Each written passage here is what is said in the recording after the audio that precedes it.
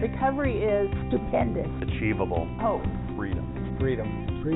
Empowering. It's unique to everyone. It's a journey, not a destination. Getting a new lease on life. It's finding restoration after you fall down. Recovery is having the freedom to enjoy life. For me, it was finding a way to really love myself. My recovery is possible in part because of my own sense of purpose. Hello, and welcome to Recovery Talks. I'm Leah Wetzel, Montana's Peer Network's recovery coach, certified behavioral health peer support specialist. Today is really dedicated to some of the work I do with the 8th Judicial Veterans Court within the Indigenous dynamics.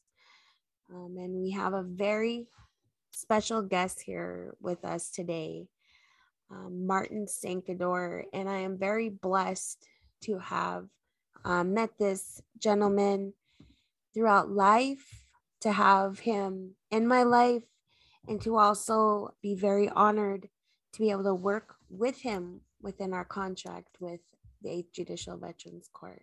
Martin, would you like to introduce yourself? Yeah, my name is Martin John Sankador from the Blackfeet tribe. And my grandma once told me that my Blackfeet name is Buksabiksi, which means Birdman. Just like just proud, very proud to be here. I'm glad that I'm here just at this time, after all addiction that I've been through and where it led me to now. And I'm just glad that, I'm able to actually be on this journey right now to want to get out and just kind of spread the news to people that see me now compared to how I used to be, and just want them to know that recovery really is possible if you want it. And maybe I could be more of a example, because the people that I used to associate with, I do know a few of them that were in the talks of wanting to sober up and live a better life, but the community that I was in, every majority of the people used hard drugs and alcohol, and they would kind of outcast them and shun them, and didn't want that to happen. So I noticed they just keep going and going. But I once heard multiple people saying they wanted a better life, and they were just more or less just could I put it, just clueless on how to even go about doing that.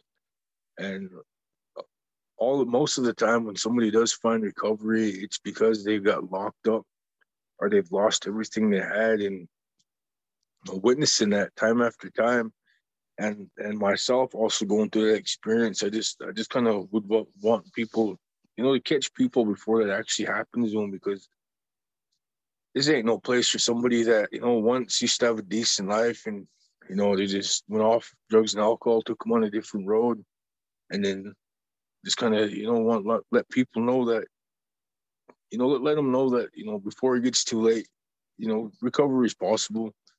I mean, they just don't know where to reach out, and maybe I could help them, let them know that there's actually a lot of people, more people than I thought. I mean, it's kind of like when you're in that lifestyle, you just don't know where they're at. Like they're hiding, but they're really not. It's just that you're not in that world. I just like to say, from Blackfeet tribe, my family was mainly, they come from like a ranching family out there in the Badger Creek area between Browning and Heart Butte. I grew up in Browning myself, the community. And my dad, he moved to Browning when he was at the age of 18. And then he got a hold of me when I was about 13 months old, he said. I witnessed him just with the alcoholic lifestyle. He never was a user of any other drug. He was just a hard alcoholic. And with him, it was coming up, I guess you could say it was a norm to just to be alcoholic. Drinking was part of everything. I mean, there was the social drinkers, that would work, and then their Fridays, they drink all Friday. And then that's just what I witnessed growing up, basically born into that lifestyle of witnessing alcoholics as it was coming up. And myself, I started out at a young age because of the peers I was around, which were my older cousins. I was the youngest out of the crowd, and I just kind of grew up around older people, which kind of made me mentally think I was older, which I really wasn't. And I was, eventually peer pressured into marijuana, and that just, I guess you could say, eventually turned into alcohol. And I started at a young age, about the age of 12. And, I was at a young age, so I was still healthy. And I was able to do the drinking at night and then sober up. I'd go to school. And it just eventually snowballed into harder drugs. It was crank back then in my community. And then, meth came along and turned into crank, got pushed out of the picture. And it was just meth. And then I was a functioning drug addict / alcoholic. And that just slowly, snowballed into how could I put it, where I was just basically all about the life of an addict, just drinking and drugging. And, I had a lot of dreams. I had a lot of hopes that I wanted to do, but it just never got around to it. But, I'm a single father. I got my 3 sons, age 14, 13, and I got my 5-year-old. And I served in the Montana Army National Guard from the years of 2005 to 2008.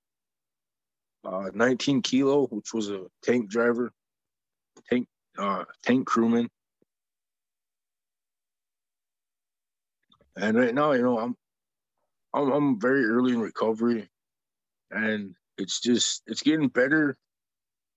I'd like to say daily, but it's really not.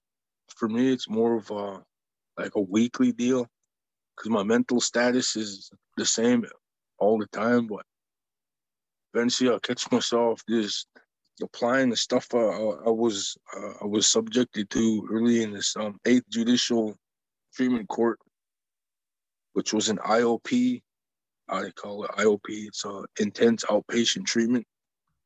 We did that for, Monday, Wednesday, and a Friday of every week from 9 a.m. to 12 p.m.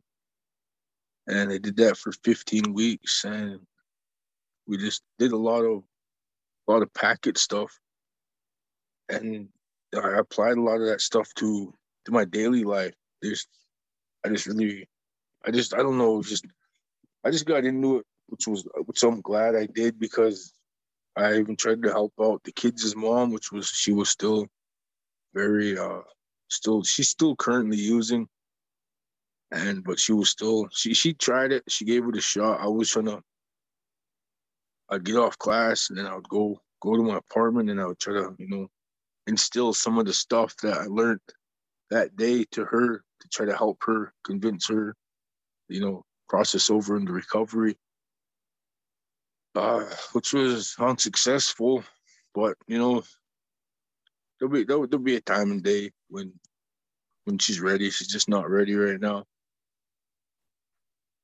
So in a way, you were already implementing some of the peer support work that you were learning within your own relationships, it sounds like. Yeah.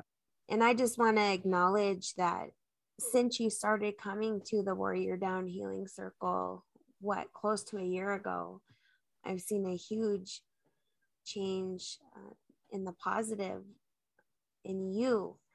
And it's really inspiring to see a young Indigenous man, taking the role of being a single father and doing all the work that you're doing within yourself. And you talked a little bit about, where you come from and, growing up within that lifestyle. So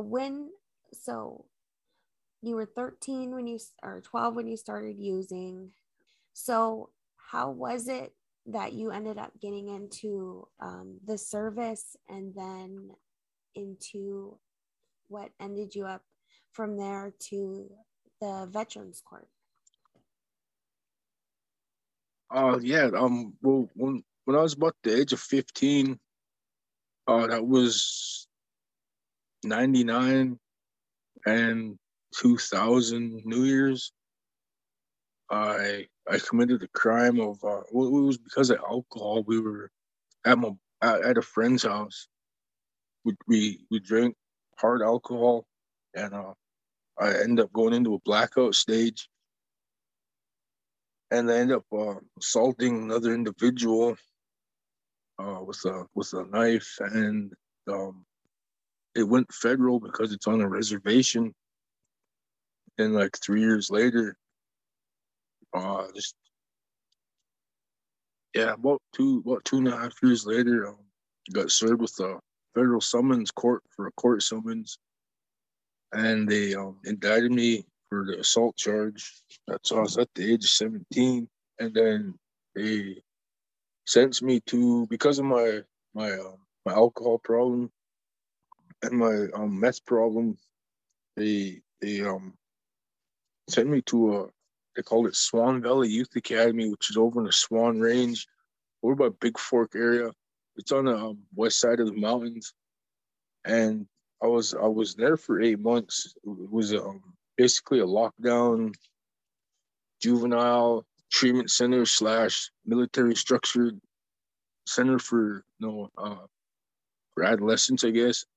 It's a 12-step program, and I was there for 8 months, and then I graduated from that place in 2003, and then I volunteered for the Montana Youth Challenge. So after completion of the first program, the Swan Valley Youth Academy, I went over from there to the Montana Youth Challenge of January of 2004. And then in 2005, I completed that program with a GED. But while I was there, I enlisted in the National Guard. I was still under federal probation, I guess. And it was kind of not crazy, but it was kind of, in a way, the way it all happened, because my middle school PE teacher, his name was Todd Carver, and he was no longer working at the Browning Middle School. He became an Army recruiter, and he was there at the Butte Met Station, and he remembered me. So I told him my situation, and with the youth challenge and everything, and he was glad I was signing up. He was a teacher there, PE teacher in Browning there for quite a few years. So he was glad that it was somebody from Browning that was actually wanting to join the military. So he went out of his way as much as he could, and he got a hold of. He said, "Just leave it to me. I'll do my best. I'll do what I can. I'll talk to people to get you to enlist." And sure enough, the judge at the time was Judge Sam Haddon, and he agreed to release me from federal system at that age as a minor, expunge my record all the way up until the date that I flew to Fort Benning, Georgia, which was July of 2003, to start basic training. And from there, I really I relapsed after basic training, got back to Browning, and I was doing fine there for a while, but I think it was just the group of people I was associated with, still kind of young and wild, and come out of there kind of even a little bit wilder, and was just relapse for quite a few years, alcohol, meth. And then as time went on, I was 18 back then,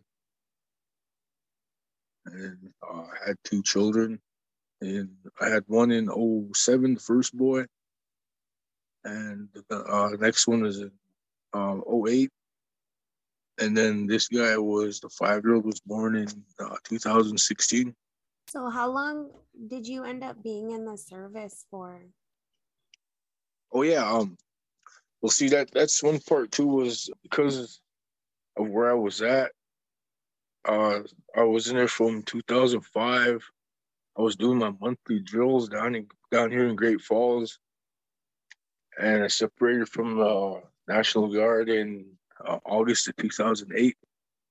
I see. And so talking about, growing up with your dad, you ended up, obviously your parents were separated, and then your dad got you when you got a little older. So what kind of work did your dad do, and how did that inspire you?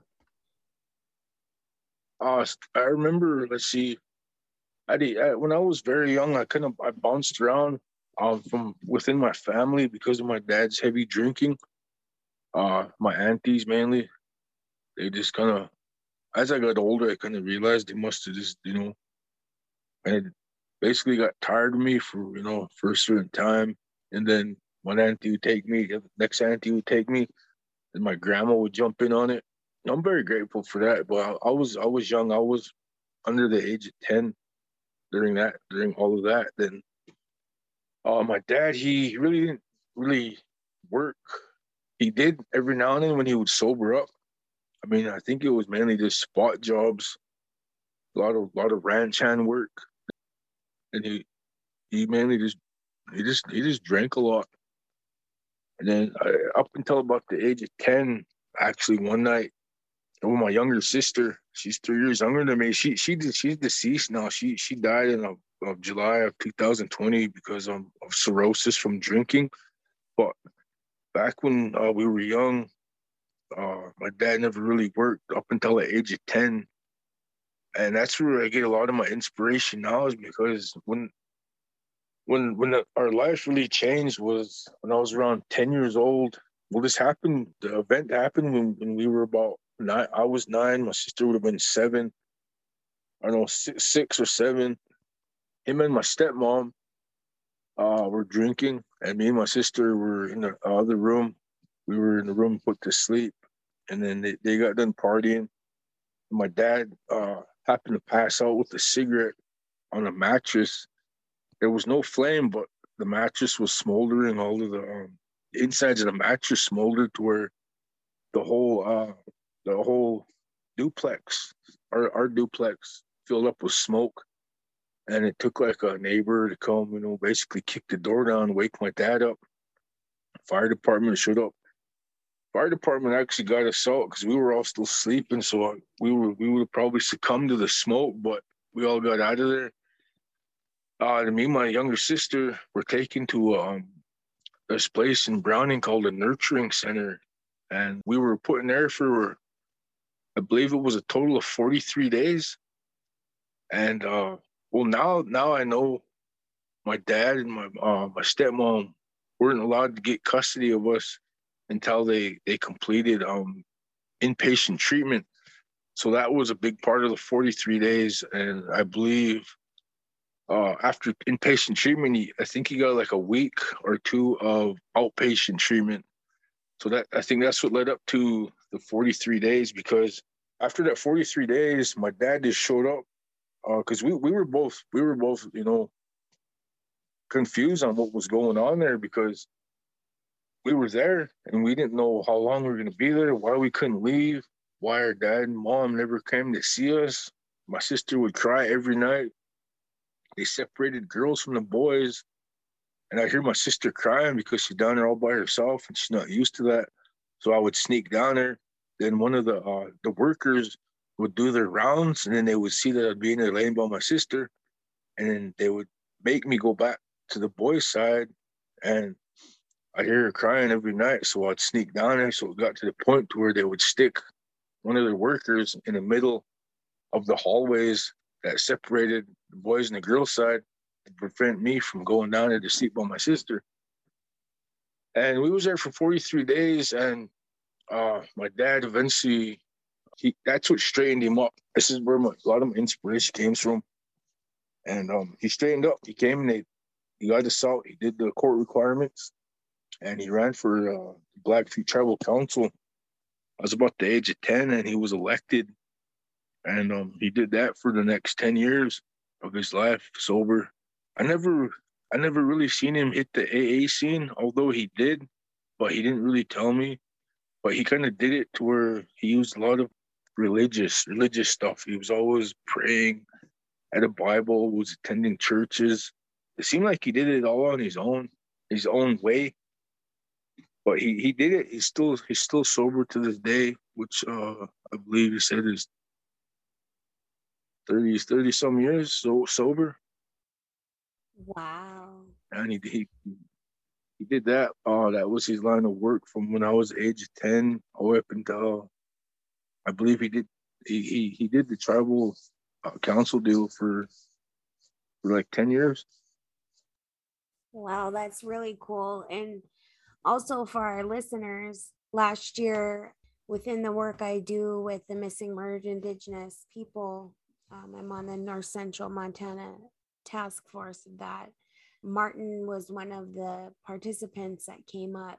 We did an event called the We the People event in Cut Bank to support the search of baby Arden and Leo Gallagher.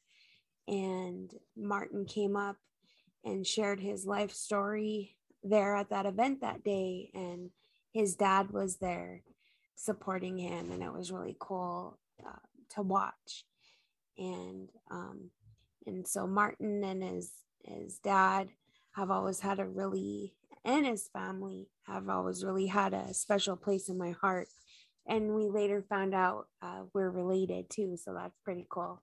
And so getting into, so you got your boys back, you got your own place, you're working, and you're in, what phase are you in within Veterans Court? As of now, it's April 2nd. I'm currently in phase 4, but I'll phase up to the 5th phase on the 11th of April 2022.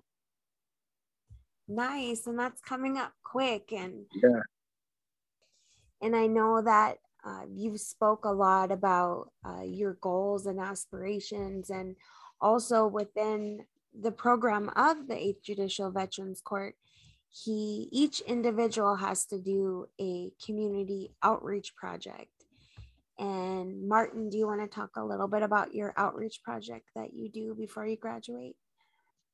My outreach project I'm gonna do this documentary on myself, my journey before recovery and during recovery, and with it, I just kind of really want to put it out there to this younger generation, because I kind of want to get a hold of them before they succumb to this lifestyle of addiction, regardless of the drug, because it's all different forms of drugs. But yeah, I just want to get the word out there to where it's not worth it, and there's only going to be 2 outcomes of it. It's death or jail, and it's just really not worth it at all. So you're just going to lose everything. If you do have something, you'll eventually lose it. Your freedom, just everything's going to be lost to addiction lifestyle. Definitely. And with us coming from the same tribe, the Blackfeet tribe, knowing the realities of our reservation and knowing the realities of our Indigenous people, definitely our youth are the ones that need that awareness and that support. And seeing how peer support has affected you in a positive way, having somebody that's been through it like you, been through, growing up on the reservation, been through living within alcoholism and addiction, and, being a veteran, going through the system, you would be a great voice for them to hear. And, starting more programs and getting more resources for our tribal areas, I think is really key, because you said it earlier, within even your dad's recovery, your recovery. You know, it's a definitely a factor within the reservations that we don't have many resources up there. Yeah.